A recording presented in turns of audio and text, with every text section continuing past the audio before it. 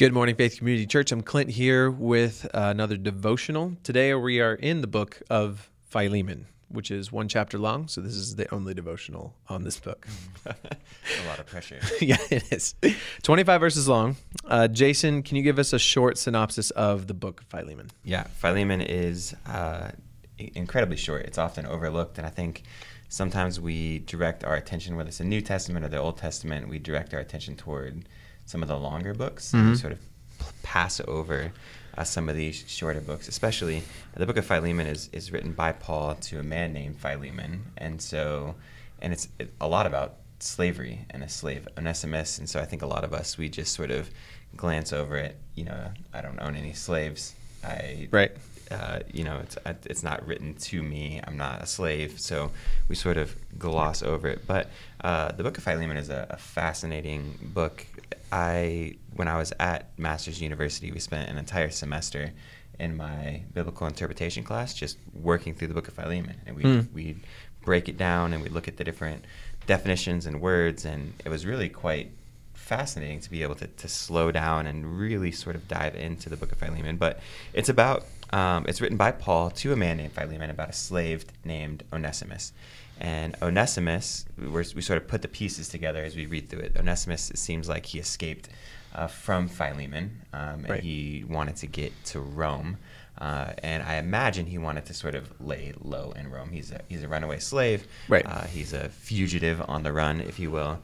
And yet through, I would assume, some crazy circumstances, winds up meeting Paul or someone close to Paul, having the gospel shared with him, becomes a believer. And so he's there, he's with Paul, he becomes very, very valuable to Paul, and yet he's still a runaway slave. He still technically, broke the law. Right. And so Paul wants to send him back. He sends him back with some letters to some surrounding churches, and also a letter to Philemon. And it seems Paul doesn't come right out and say it, but in verse 16 of Philemon, it would seem that Paul is sort of hinting at Philemon, like, hey, can you let him go?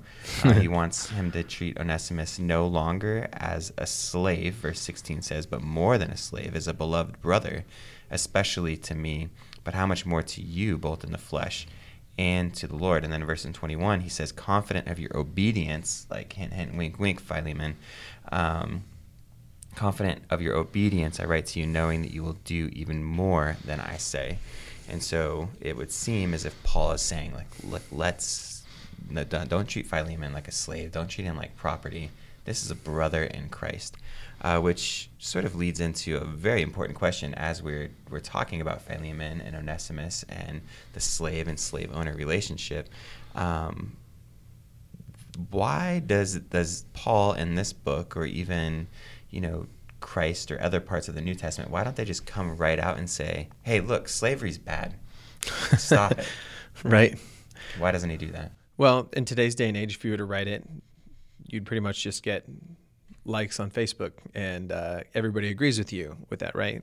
I mean, back then, obviously, we have slaves and slave owners, and slaves were a huge part of the economic system. Like they were the labor for everything. And John MacArthur talks a little bit about this in his commentary, and he talks about how the way that slaves were treated by their masters, even before this, history books and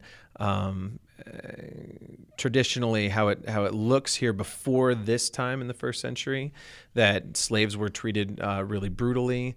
Masters had there was nothing holding masters back from doing whatever they wanted to their slaves, even just killing them for their own pleasure. And so now in this day and age, a little bit later, it seems like slaves are being treated a little bit better, a little bit kinder, maybe because masters figured out that slaves who are treated nicer work harder. But I'm going to read something or kind of a synopsis of what John MacArthur says about this. He addresses this question in his commentary on Philemon. He says, Scripture attacking slavery directly could have resulted in chaos. The slave insurrection would probably have been dealt with brutally and slaves massacred, and the gospel swallowed up in social reform. So somebody brings up something that's, completely against what almost everybody is about. Slaves, grab onto it. Slaves rise up, insurrection. I mean, the story of Spartacus, which is based on history and how they were treated too. But I think it's important to remember that this isn't what Scripture does. It doesn't just go after the results of sin, as opposed to like where sin comes from itself. And so Scripture, instead of attacking slavery directly, goes straight for the heart of man, and going right after Philemon's heart and saying, I mean, Paul says himself that I could tell you to do this, but I'm going to appeal to you, and we'll talk about that in a second, but I want to appeal to you first, and give you the opportunity to forgive Onesimus, receive him back, and as you said, like a brother. Right. And I think it's really important that we remember, Scripture doesn't attack a lot of sins directly, because it attacks the desires of our heart that are evil. And Jesus wants our hearts. He wants us to come to him, and he wants us to, and he gives us the freedom to make those decisions. And so when you attack the results of sin, which in this case being slavery here, then you're attacking slavery. So in a way, it's indirectly attacking it there. And it's the way that Jesus, it's the way God wanted to address that here. In fact, even though, this book is a story of a slave and his master, and even though it's not saying directly that slavery is wrong, you shouldn't do it, this is a way, if not a better way, of attacking the issue of slavery. Right. And I think I really liked how you put it of, the Scripture continues to go at the heart. And if we look at what the Scripture says about the heart and how our hearts should be conditioned and how they should be honoring and glorifying to God and how they should look at other people and treat other people, you can never own another human being and be in line with what God says about the heart. And I think that's what Paul is saying here, right? Yeah, it's going much deeper than that, because it talks about all relationships, and so you can never look at someone as anything less than someone who is created in the image of God, loved by God, whom God desires to adopt into his family along with you, and that is just wildly inconsistent with any way a slave would be treated. So, Paul and Jesus and the other writers of Scripture, they take it to that next step, actually, and address the heart. And so that we see that Paul does that with Philemon, and it's almost a way of, as we're growing and maturing in Christ, and we have kids are growing, and we have people in our ministry that are growing, and as much as we want to just say, just give me your life and just let me tell you exactly what you should be doing. The instruction manual. Yeah. We again, it goes back to the heart. And so what does Paul do here as he's trying to talk to Philemon? Does he just give him like, this is exactly what you should do, follow my exact instructions, or does he appeal to something more important? Right. Yeah. In verse 8, he says, "For this reason, although I have great boldness in Christ to command you to do what is right, I appeal to you instead on the basis of love. I, Paul, as an elderly man, and now also as a prisoner of Christ Jesus, appeal to you for my son Onesimus." So Paul is giving him the chance here to say, like, I can tell you what to do, or I can appeal to you instead. And since Paul, I'm assuming Paul led Philemon to Christ here. So because Paul says that you owe me yourself to Philemon. Right. So then kind of banking on that a little bit later in the chapter also. But I think that the answer to that is in verse 14. It says, "But I didn't want to do anything without your consent, so that your good deed might not be out of obligation, but by your own free will." And so, our worship, glorifying God, coming from us, is God giving us the freedom to choose to worship him or not to worship him. And God is glorified when we have the chance to disobey, we obey.